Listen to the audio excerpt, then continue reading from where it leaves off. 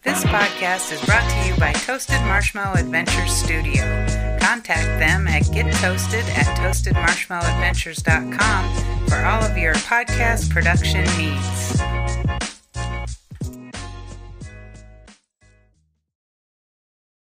Good morning. Thank you for joining us today at Not Everyone Gets a Trophy with Amy and Mo. Amy had a couple things that she had to take care of. And as we listen to life, that's okay. Sometimes she's going to be here. Sometimes I'm not going to be here. And it's just part of what life is about.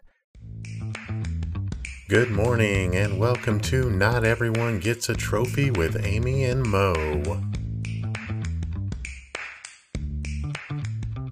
Today we get the great opportunity and interviewing one of the most influential and well-known individuals in the Boise area.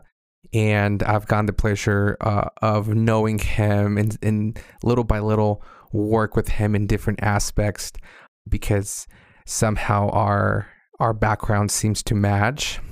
He is the founder of Breakhouse Recovery in 2014. He holds a master's in professional communication, TEDx speaker. So if you don't know anything about TEDx or anything like that, get on that so you can hear more about what he's doing. And then he also has this book on Amazon. It's audio, and a lot of people have seen the book, but perhaps don't know who's it coming from, or you might be thinking it's somebody from out of town. But he's a best-selling author of Unhooked, which helps family members navigate a lot of what it takes to go through with a family member. He also serves on multiple boards across Meridian and Boise. And throughout his life has worked in the business side before becoming this great speaker and a great role model for this community. So thank you so much for being here with us. I am going to just hand this off to Jason Coombs, who I believe is making a great significant impact on our community. So thank you so much for being here today. I am so pumped to be here. I'm humbled. Thank you for the intro, and we've been trying to put this together for a long time. Thank you for your persistence. Absolutely. I think we have to be persistent on the things that are needed. And I felt like the people that have always not struggle, but I always listen to life. But the people that have been very persistent with have actually created the biggest impact in our audience. So thank you so much for being here with us. I'm so pumped because I'm a fan. I'm a fan of yours. If you don't follow Jason Coombs on Instagram, on Facebook, just check him out. And he's always up to something. Where do you get all this energy, man? Talk to me about that. Oh, that's a loaded question. Caffeine. I have a love-hate relationship with caffeine. No, I heard it once said that when you're on path, the lines blur between work and play. And as I think about that, and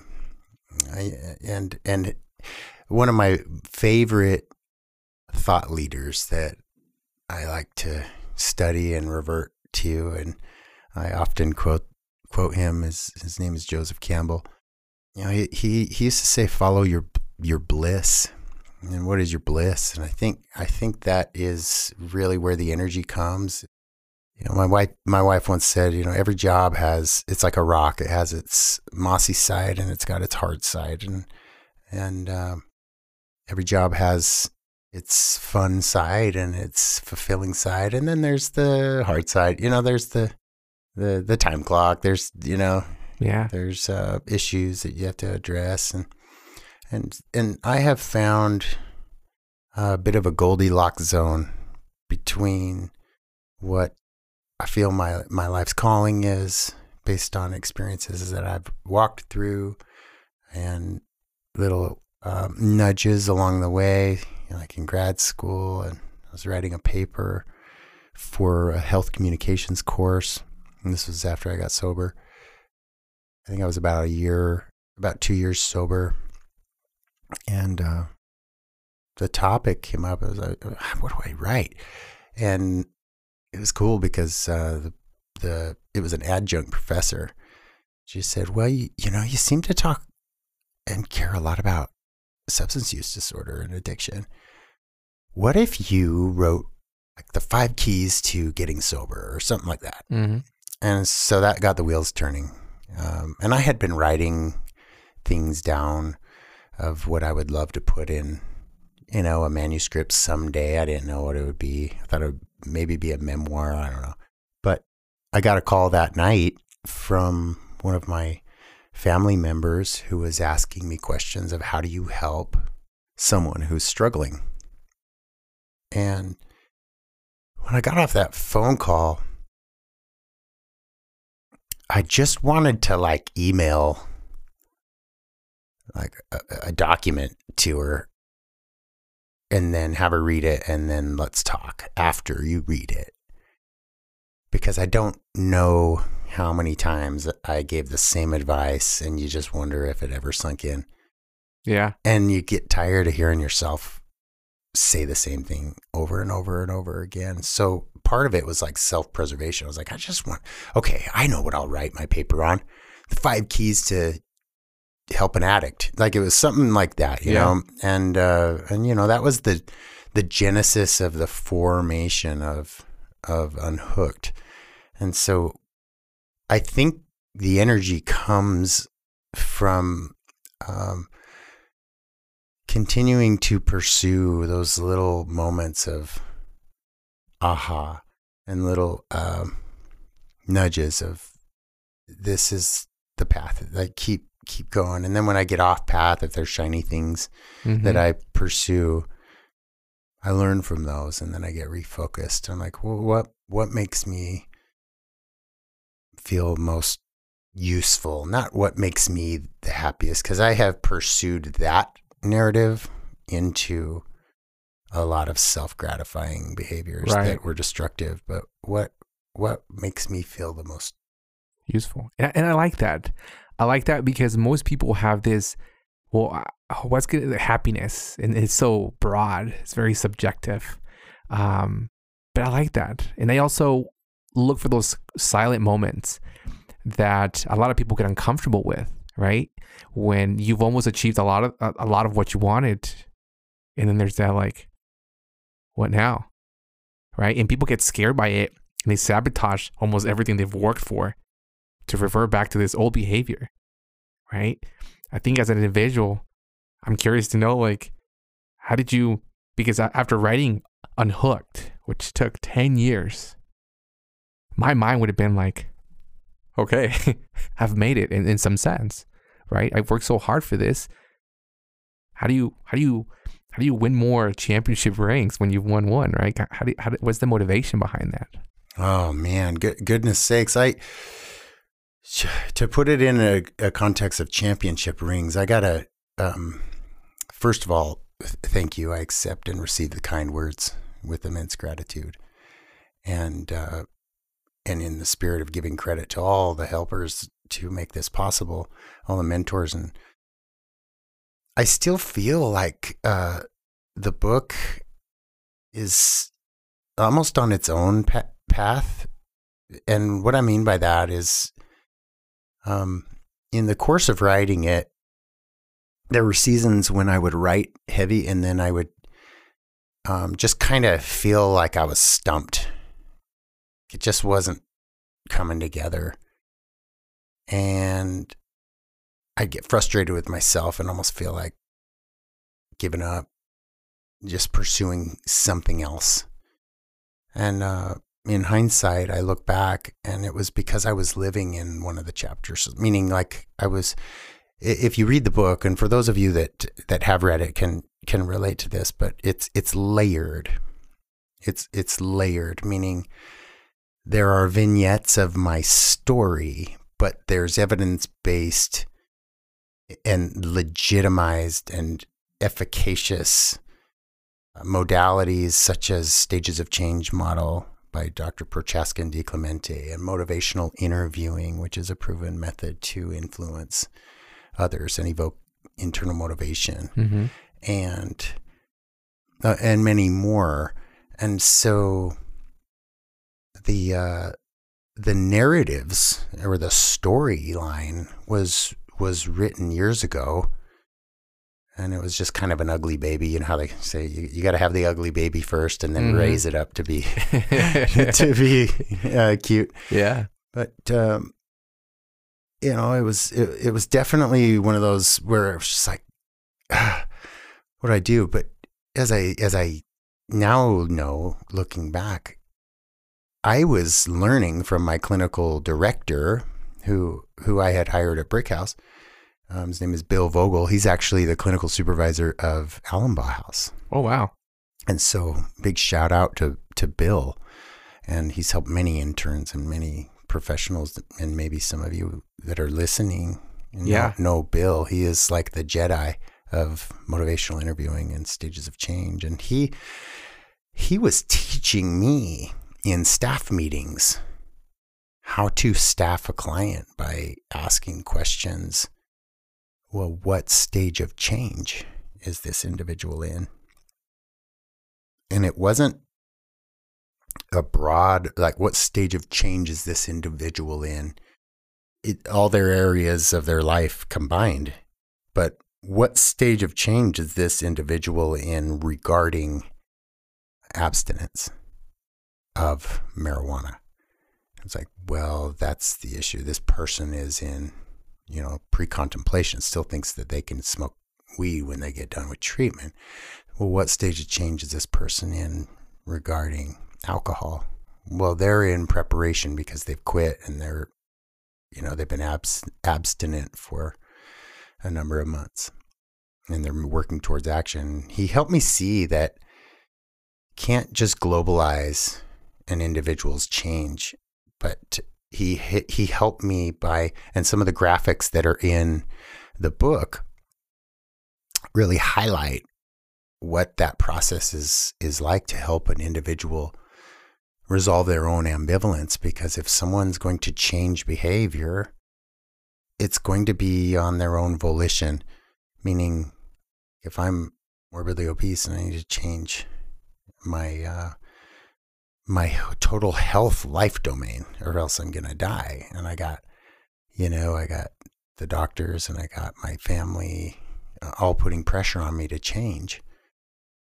Well, in order to get on that treadmill and to sweat one time and then do it again and make it a habit, meanwhile, eating healthy, giving up some foods that are going against that's going to take, in order to make that lifestyle high performance habits, there has to be an inner fire that's waking me up in the morning to go do it. There's got to be payment. And I always say in Brick House to the clients, and when I speak, it's like, if you do the work, you get paid.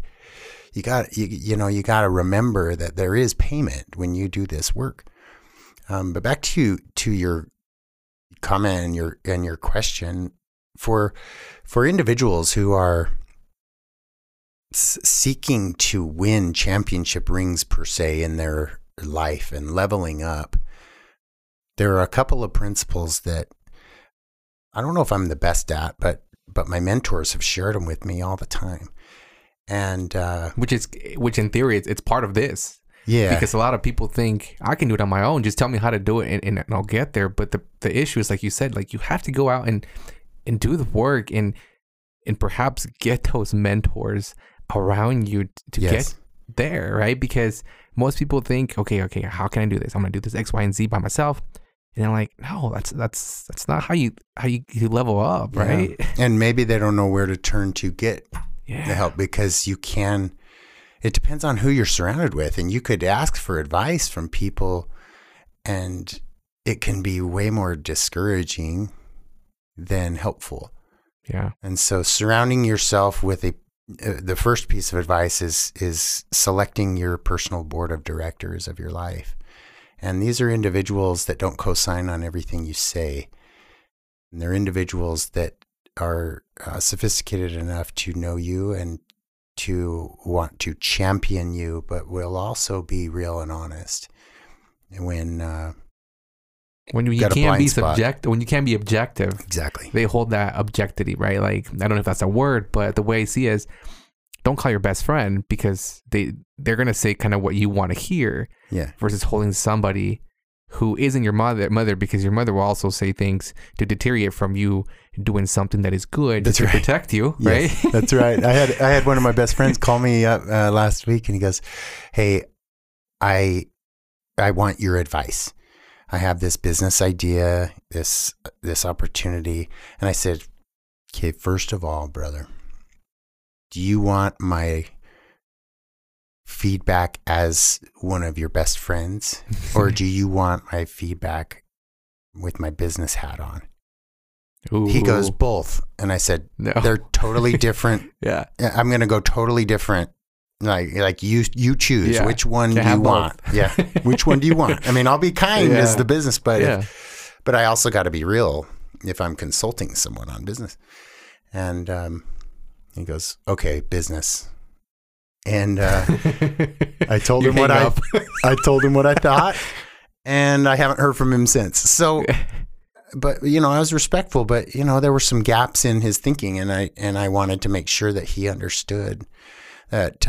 And going back to two rabbit holes that we were talking about is the piece of advice from mentors that I have been that have been ingrained in me is. Earners are learners. So staying teachable, staying humble, staying a student. Never become bigger than just being the student. Be the student. Embrace being the student. I think a lot of us go through school and think that we're going to come out the other end, and we just want to be the master. We just want to be the guru. And I'll tell you right now, those professionals that come into the field that way are the ones that are weeded out so fast, because being a learner and being humble and hungry is one of our core values, because I have found that my life expands in meaning and purpose when I am always reading a book. I'm always hungry for, and I don't read books that are, my wife teases me because the only books I ever read really outside of sacred writ are self-help books, topics that I want to learn more about, podcasts that I listen to. I don't really want to listen to stories. I hear enough stories. I want meat to help me in that area because it's a felt need, because I feel maybe I'm inadequate in, or I'm in the infancy stage of learning it, or I'm in the adolescent stage, or I'm in the awkward teenage stage, whatever it is, to level up in that area, whether it be business management, leadership, or self-care, psych, like really understanding my own anxiety and my own co-occurring disorders, which by the way, that's another rabbit hole we should for sure talk about. Yeah. If I may, just chase down these two topics that are floating around in my mind. Yeah, let's do it. And because I have ADHD, if I don't go there now, they're going to be gone, and then I'll be driving home, and I'm like, oh dang, I forgot to tie that up. But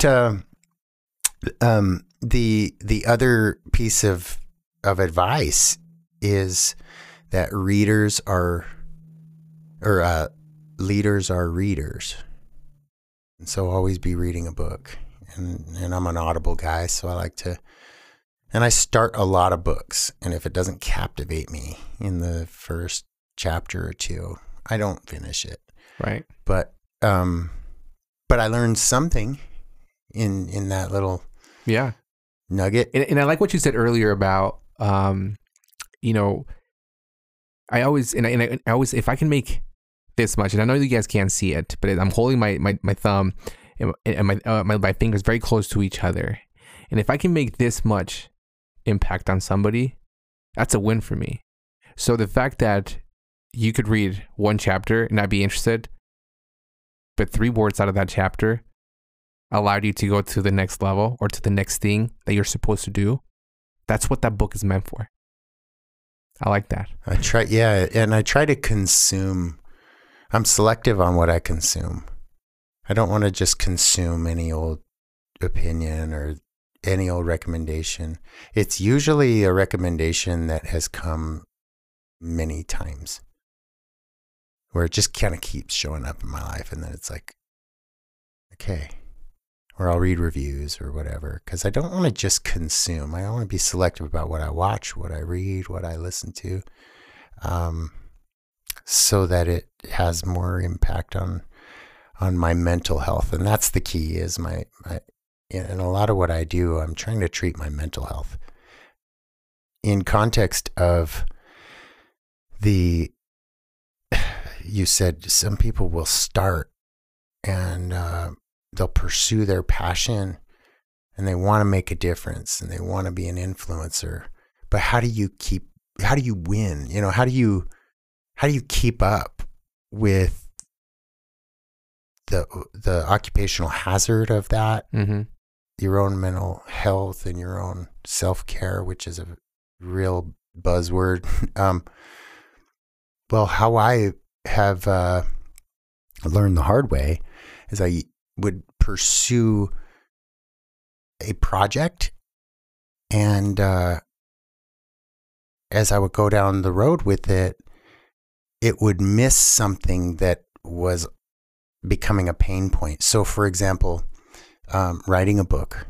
When I started out writing a book, it was like, oh, God, I would love for this to help one person. And then it became, I would, challenging limiting beliefs with people breathing in life into me and inspiring me and say, don't think small, like take this big. It's going to bless the world. And I'm like, yeah, right. But to think big and dream big, it's like, okay, I'm just going to put it out there. I want it to be a bestseller, but not really buying into the belief that. But here's the thing is, as I was thinking about that in my own mind, being naive, I thought if a book was a bestseller, that would create a living. But as I continued down that path, I learned from others that you will starve if you are an author, and that's it. You will. Like, there's no way I can make a living off of, a $16 book. Right. Unless you're pumping those things out like iPhones, you know what I mean? Yeah. There's just, maybe there are a few out there in the world that just are banging and they can. The Harry Potters, the right. one, yeah. Right. But that like revelation for me changed the context of how I approached it. And so instead of just giving up on that project, I started to learn, well, okay, how do you monetize something that you're passionate about so that it's sustainable? And I've had to do that in every project I've pursued, and kind of dismiss the narrative of, oh, you're only in it for the money, but learning it through, well, I want to pursue my passion, and some of the books that I've read really help you see the project or your career or your business. Let's just call it a business, since we were talking about a business. So your business has a life of its own, which means I'm not the business. I'm not the book. The book has a life of its own. And so how do you treat it as if it was a baby and you raise it? And so as I looked through that perspective, the blood in the body of that project, that business, is financial resources. Right. And so in thinking about where you're going in your career as I hope I'm not breaking any any of your privacy, but if you're pursuing, a nurse practitioner, absolutely. Like that lights me up for you, because I happen to know that there's a way that you can channel blood into the body as you pursue that particular niche. Right. And I know you're not doing it for that. Otherwise you wouldn't be doing school all this time. And, because like you said, I am not making a living out of this. Like you said, it's just, I like that you said that we wanted the book to just become its own thing. I love that. Yeah. It's its own thing. It's its own thing. And, part of me bringing you here, like I said earlier before where you met, is we're not here to talk about your book. I think book it was part of a season of your life, but it's not a reason of your life. And I never have looked at it through those lenses. And if you're listening now, I mean, part of bringing you here was to bring a whole different aspect, a different part of my brain that is not activated, and saying like, no, like things that you create, right, shouldn't have the benefit of what you want, right? Because the money's there, but that's not the reason why I'm going to do it. There's other factors. But if I look at your life, I'm like 10 years. You didn't know this. You didn't know through it at all. And I'm not saying give me the cheat sheet, but you're allowing me to at least look at something and said, it has been done. And when I'm in the process of struggling as a person in school and writing and not everything matching the way I wanted to, I can see your story and said, yeah, but in 10 years, 20 years down the road, I will see why I'm struggling to here and today. I like that. And that's where you bring it back to mentors and surrounding yourself with people who are willing to lift, that have the mentality that they rise highest, lift as they go, which is another quote by Kevin Hall. They rise highest who lift as they go. And so you surround yourself with lifters who have been there, which I would be happy to be, a sounding board for you anytime, Mo. And when you think so there is the passion of the book, right? And as I share this, I hope everyone's kind of putting themselves in their own, like they're wanting, like for you are wanting to reach the goal of achieving nurse practitioner in the state of Idaho, psych mental health, and any other specialties that you are inspired to do as you go down the road, and then really making a difference. So as you have that in mind, with me, like that was the book.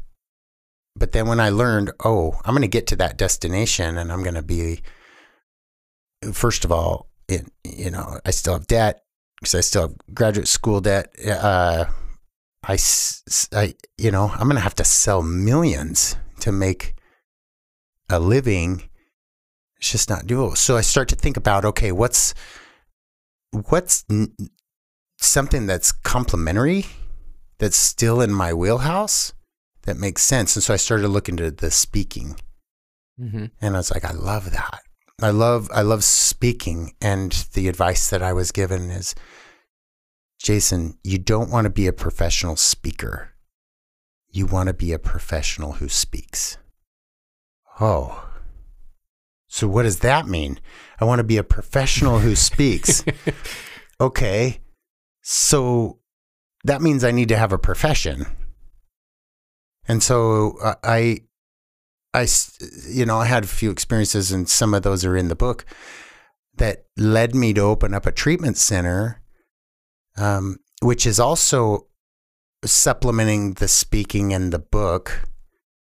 And so when you start to see how all of it like builds on itself through the advice that came to me, and I have professional speaker friends, and that's their thing. But for me, like I have a family, I don't want to live 80% on the road traveling around, speaking and doing that. And at first that was my dream. I was like, oh, I love that.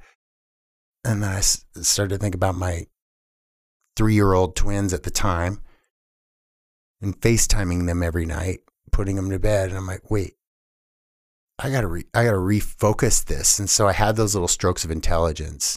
Those like, okay, I want to redirect. I want to be home. Like my first priority is to be a championship ring dad and husband.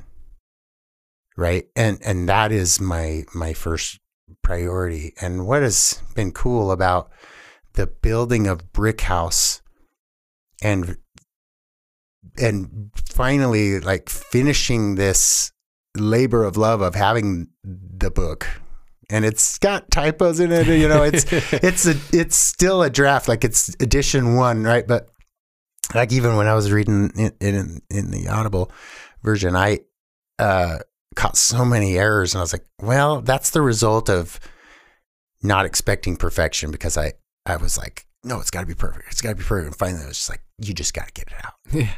So there it went, and now you see the harmony. And I did a podcast with one of my other mentors who's local. Her name is Rhonda Conger. If you've never read her book, Better Human, I strongly recommend it, or listen to it on Audible. And she asked me after our podcast interview, hey, Jason, are you still trying to sell your book? And I was like, or she said, how are book sales going? I'm like, yeah, you know. And she said, are you still trying to sell it? I was like, yeah, of course, you know. And she said, I wouldn't. I would just give it to people who need it, that you run into, and bless their lives, and just watch what happens. And it was at that moment where I had that little stroke of intelligence that I was still my book, and I was trying to like somehow recoup all the investment I put into it, as if I could ever recoup it. Right. And then I just started to think differently. I was like, you know what? Just going to hook you up. Like, you know, bring Mo 10 books today just to give out through your purposes of your listeners and contests or whatever. And that mentality is what allowed it to have a life of its own. And it has spread beyond anywhere I could imagine, and is doing it without me. That's the cool thing. So when people compliment the book, I'm like, how's it doing? Are you telling me? Wow, yeah.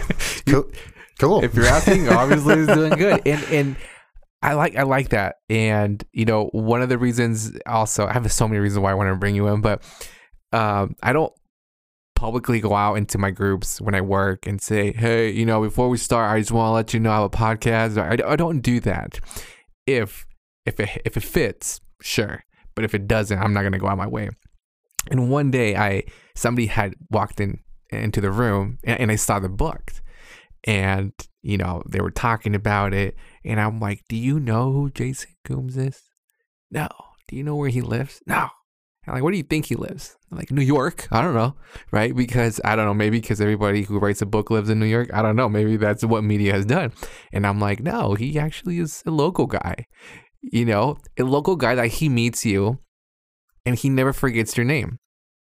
And I think that one of the things, professionally speaking, people that know you say that guy never forgets people's names. I don't know if you know about yourself, but it reminded me of that one day I was walking around Intermountain and I hear this whistle, right?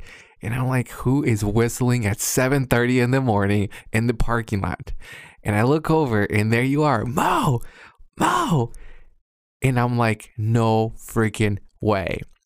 Because the part that you don't know about that is, and maybe I told you I don't know, is that Donna, there was like 3-4 people that had come up to me in the months, like 2-3 months prior to that, and said, you should get Jason in there. And I'm like, yeah, I know Jason. But for some reason I wasn't reaching out, right? Your name just kept coming up. And the day before, one of the nurses says, Mo, you should bring in this guy. And I'm like, all right, what is it about people in life that wants me to bring in this guy? So I just started thinking. I went home and I talked to my girlfriend about it. And the next morning at 7:30, you show up at my work and yell my name. And I was like, laws of attraction, right? That's that energy that brought you and I together. And to me, that was well worth anything else that I would want for anything else from the gain of this podcast. That to me proved to me that I was on the right path. When you're on the right path, you will meet people that have been waiting for you all along on that path. And I was waiting for you and you were waiting for me for all this to happen. And it's going to be cool to see, where it goes from here. This podcast is just one little thing of, many opportunities to come. Yeah. Making a difference. Like, so what next? Like you asked me, what's next? Well, what's next for me is to surround myself with people who are humble and hungry and do what I can to pass along anything that may be helpful to them, and vice versa. Like, lean into people who can lift me, because I feel like there are opportunities, abundant opportunities in the state of Idaho and across the country, but particularly here in Idaho. And I see all these departments working to fill the need on the state level and government level, but also nonprofits and for-profits. And there's this movement happening, address the need. And it's kind of tricky because you got Treasure Valley and you got a couple of other areas like Idaho Falls and Twin that have some more resources. And then you got the rural. And so you're really like looking at the whole thing. And, I don't know if I want to be the dominated. Like, there are some treatment companies that are private equity that are coming out of New York, that are coming out of these places, and they're seeing the opportunity here in Idaho to grow. And they're megaplex treatment centers. Mm-hmm. And I think that there's a need for those businesses that are looking to capitalize and meet the need. I don't know if I'm the guy that is interested in competing on that level. What I would love to do, though, is I'd love to have a brick house recovery in each of the districts. So there's 7 districts, except for maybe District 5, because we have a great partnership with the Walker Center, and they have an outpatient. But at least those 6 districts, and just have it be small and impactful, and just continue to be involved in the legislature and anywhere that I can make a difference to move the system to be more innovative, and have events that bring people together to connect. Inspiration happens when people come together. It's like a gathering of inspiration. And that Alex Boyer suicide awareness and mental health event that filled the Idaho Ford Center a couple weeks ago. When I was asked to speak at that, I want you to know that this was one of my client's sisters. My client died by suicide last May. And she wanted to do something. She felt this fire inside, and she's like, I'm going to start a nonprofit. And then her dreams were so big. She's like, I want to get Alex Boyer to come up and rent the Idaho Ford Center. And in my mind, I'm like, okay, this is your first event. That's like the mom in you coming out, right? Yeah. The one that like, are you sure about Well, this? I mean, I know what it takes to put an event together, and I'm lucky to get my living room full. And so I'm like, okay. And she goes, and I'd love to have you speak. And so I was like, sure. It'll probably be in a living room or maybe like a church somewhere that just Civic something center. where there's maybe 20 to 50 people, and I'm happy to speak. I did not know it was going to be almost 12,000 people in an arena. Wow. Like what? So that was, again, these are the doors that open when you just continue to offer help to people and lift people, and those kinds of things just play out. And I just showed up and did my 12-minute thing, and wow, that was definitely not something I created, and definitely not something I promoted, or well, I guess I helped with marketing, but that was not a Jason Coombs ring. Of course, on social media, you share the pictures to get some notoriety and some buzz, but like that's the backstory of it. That was someone else's dream and passion coming to fruition, where I got to be a witness and honor a brother that I loved, who I miss dearly. Yeah. In the intention of being there, perhaps other people might see it as like that beneficial gain of, oh, well, it's him. He has this going on for him.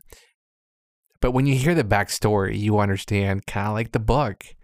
The book is one thing. It's doing its thing. And you're a human over here. And I appreciate that every time I meet with you, you make me feel like I'm the man. You are the man. Right? You are the man. And it takes time, because it's like the rich trying to be rich who aren't rich. And it's like the rich who acts or dresses like they're poor, but they're billionaires, right? In the sense is, you pay attention to me in a way, you give me this energy that just by simply being around you makes me feel like I can do things. And I'm like, I want that for myself. I want what he has, in the sense that not the publicity, but the presence that you have on a one-on-one level. And I'm like, when I've met like soccer players, I've met famous people, and there is this trend that I've found out that when these people meet with you, they have this impact on you. Like they make you feel like it's just you and me in this moment, and I'm the most important thing to you in this moment.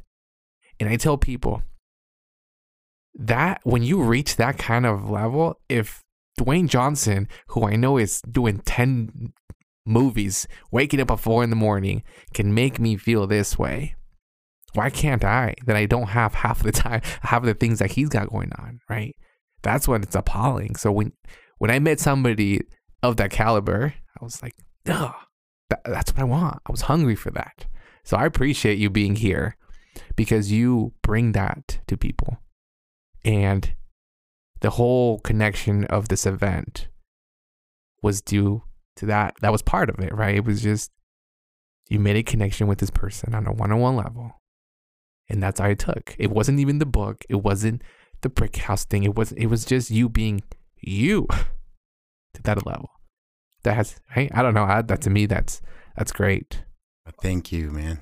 Yeah. I accept and receive those words of love with immense gratitude. And that event sparked out of a tragedy, and there's something beautiful and sacred about mourning with those who mourn, and comforting those that stand in need of comfort. I think when we live our lives that way,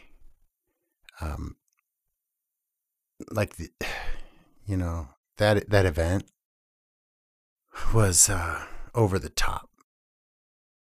Something I'll never forget.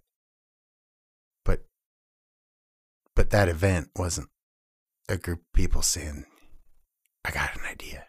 Like, let's do an over-the-top event. It was out of the loss of our brother who died by suicide, who jumped off of a cliff in Box Canyon, and grieving and mourning with that family, and listening to a sister who was in pain, who's like, I feel like I need to do something to help others, and then just saying, do it. Follow that passion. Pursue it. Don't let that die. Because if you're feeling it, then there's something great that you're supposed to do. And when I watched her lean into that passion, I'll tell you right now that no human power could have created the doors that opened. The media bought in, like all in. The donors, like ClickFunnels and BVA and Crush the Curve and the credit unions and the banks and the resources that just boom. She wasn't out there like grinding to get 10,000 here. It was like, I mean, I won't even share how much that raised, but it was for this cause. And you know what? Local churches got wind of it and they're like, we will totally back this. So you can't get that kind of support with a selfish motive. Or I want to do this for me so that I can have it on my resume. This was something that was already prepared and planned by a higher power. And then when this tragedy happened, she was the one that got the burn and the feeling, and she just pursued it. And it was like door open, door open, door open, door open, door open, door open, boom, 12,000 people. 3 months. She did it in 3 months. First time she ever, like, what? No, doesn't happen. I saw Pearl Jam in the same arena and they didn't have that many people. And I love Pearl Jam, favorite band of all time. Like, so it goes back to, what it goes back to is like, how is this relevant to any of the listeners? Well, you guys, like, the truth is that the passion is the fuel to pursue. That is what the bliss is all about. You can't tell if you're working or playing. If you had all the money in the world and you never had to work for the man or earn, what would you spend your time doing after, of course, you traveled the world? What would you spend your time doing to feel useful? And if you can answer that question, that helps identify what your true gift zone is, where you belong in making a difference. And as long as it's helping others, it's not like, well, I'd ski, like heli ski all day, every day myself. Like, it's not going to do anything for the planet. You know what I mean? Like, so what's going to bless, unless you're going to do a documentary that's going to inspire kids to, you know what I'm saying? But back to that is like following that fire is really the process of recognizing that we each have our own set of gifts that we came into this world with, and they're unique to us. And the process of identifying those gifts and unlocking those gifts by learning, developing, and being the student, it comes natural to us. And really rising up in those gifts to bless the lives of others is, I think, the championship ring. I think it first and foremost is unlocked and blesses the lives of our families first, and then our external families, and then our communities, and in our workplace. And so it's that process. And I think a lot of people lose passion or lose their fire, or they quote unquote burn out, which I hate that term, just probably because I hear it all the time. Like, oh, I'm burned out. I know it's a real thing. I'm not trying to minimize it, but I think burnout is a result of being outside of your gift zone for too long. Because if you're in the Goldilocks zone of your gifts, and it's hard, it's not like you're just at the spa all day. Like, it's hard, but when you're developing your gift zone, like you're in school, you see how all those experiences that you have walked through was this process of elimination. It was a rule out experience of what you don't want to do and what you want to do more of.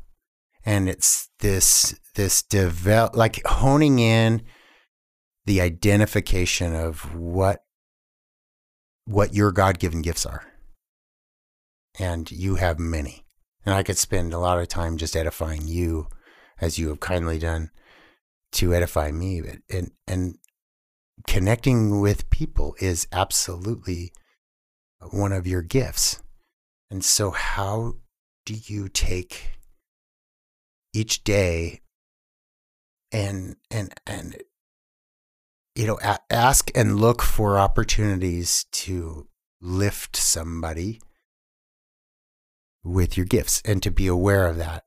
And so if you feel the way you feel when I see you, then I want to do that again when I'm at the gas station. Yeah. To the stranger. Like, I want, if somebody's feeling something when I show up, like, I'm not forcing nothing. I'm just being myself because everyone else is taken, as Oscar Wilde would say.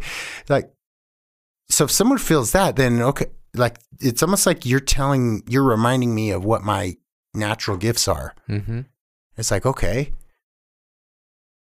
well, thank you, first of all. Second of all, I need to use that to lift people wherever I go.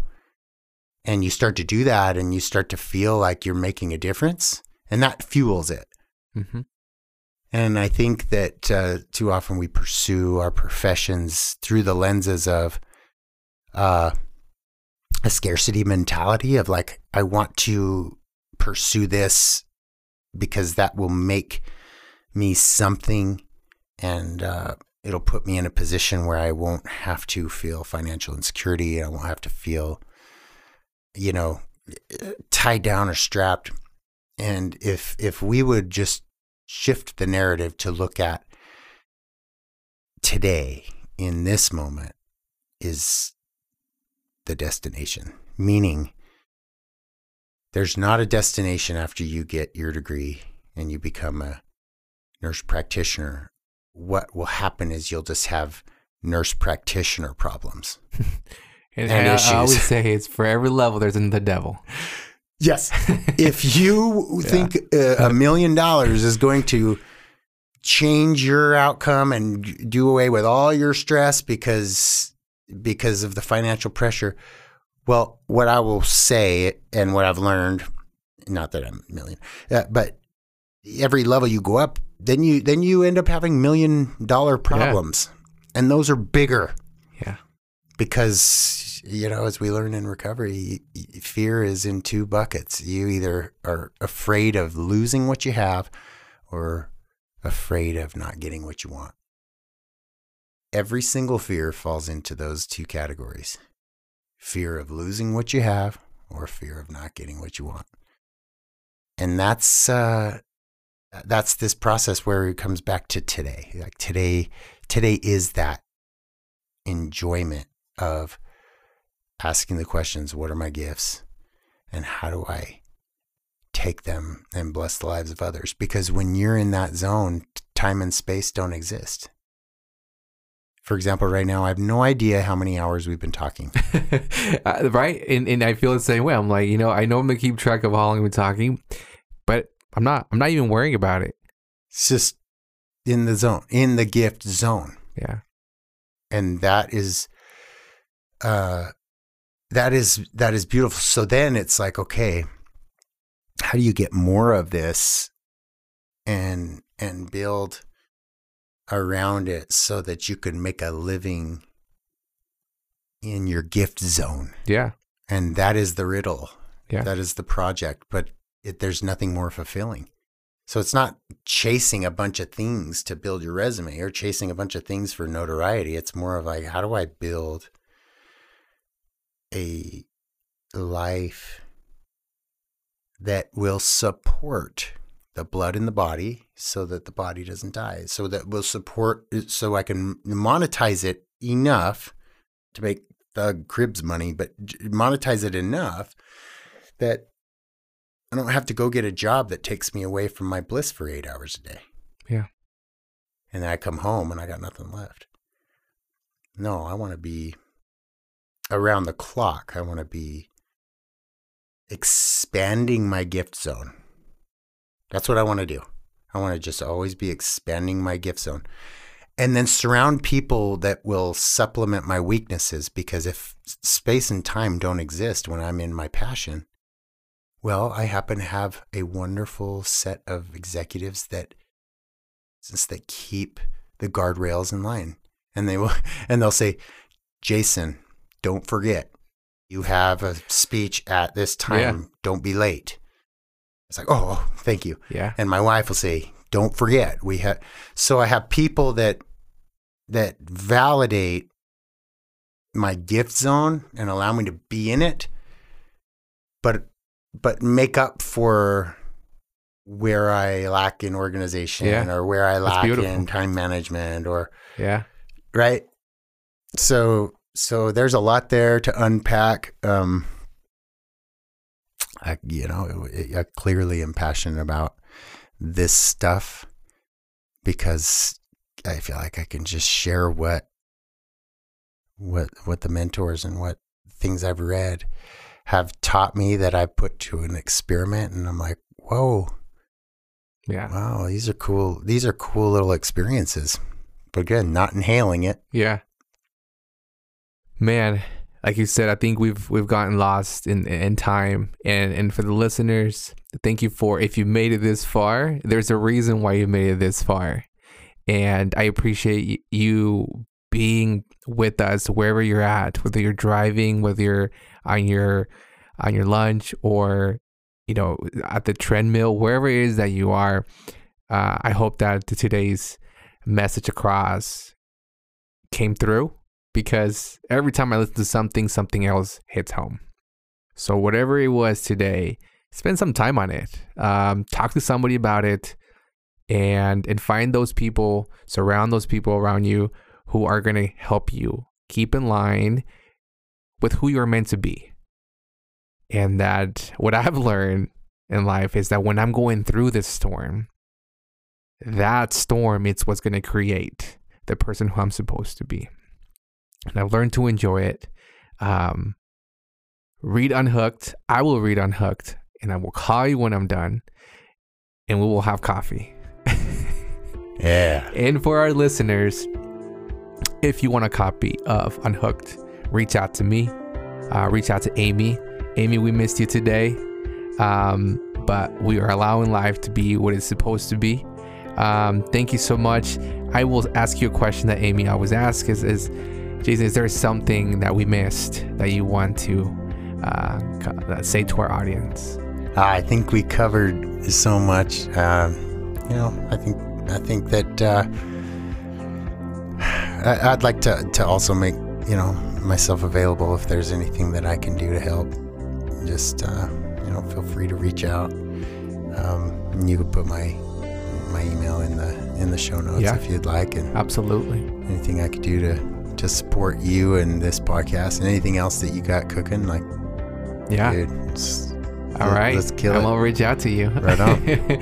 All right, well, enjoy Mondays. Let's start loving Mondays.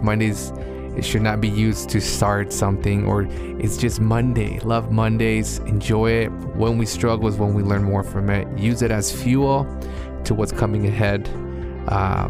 If you're burned out, try to find those people around you who can help you redirect. Again, Jason, thank you so much, and have a good week. My pleasure. Thank you, brother. All right. Adios.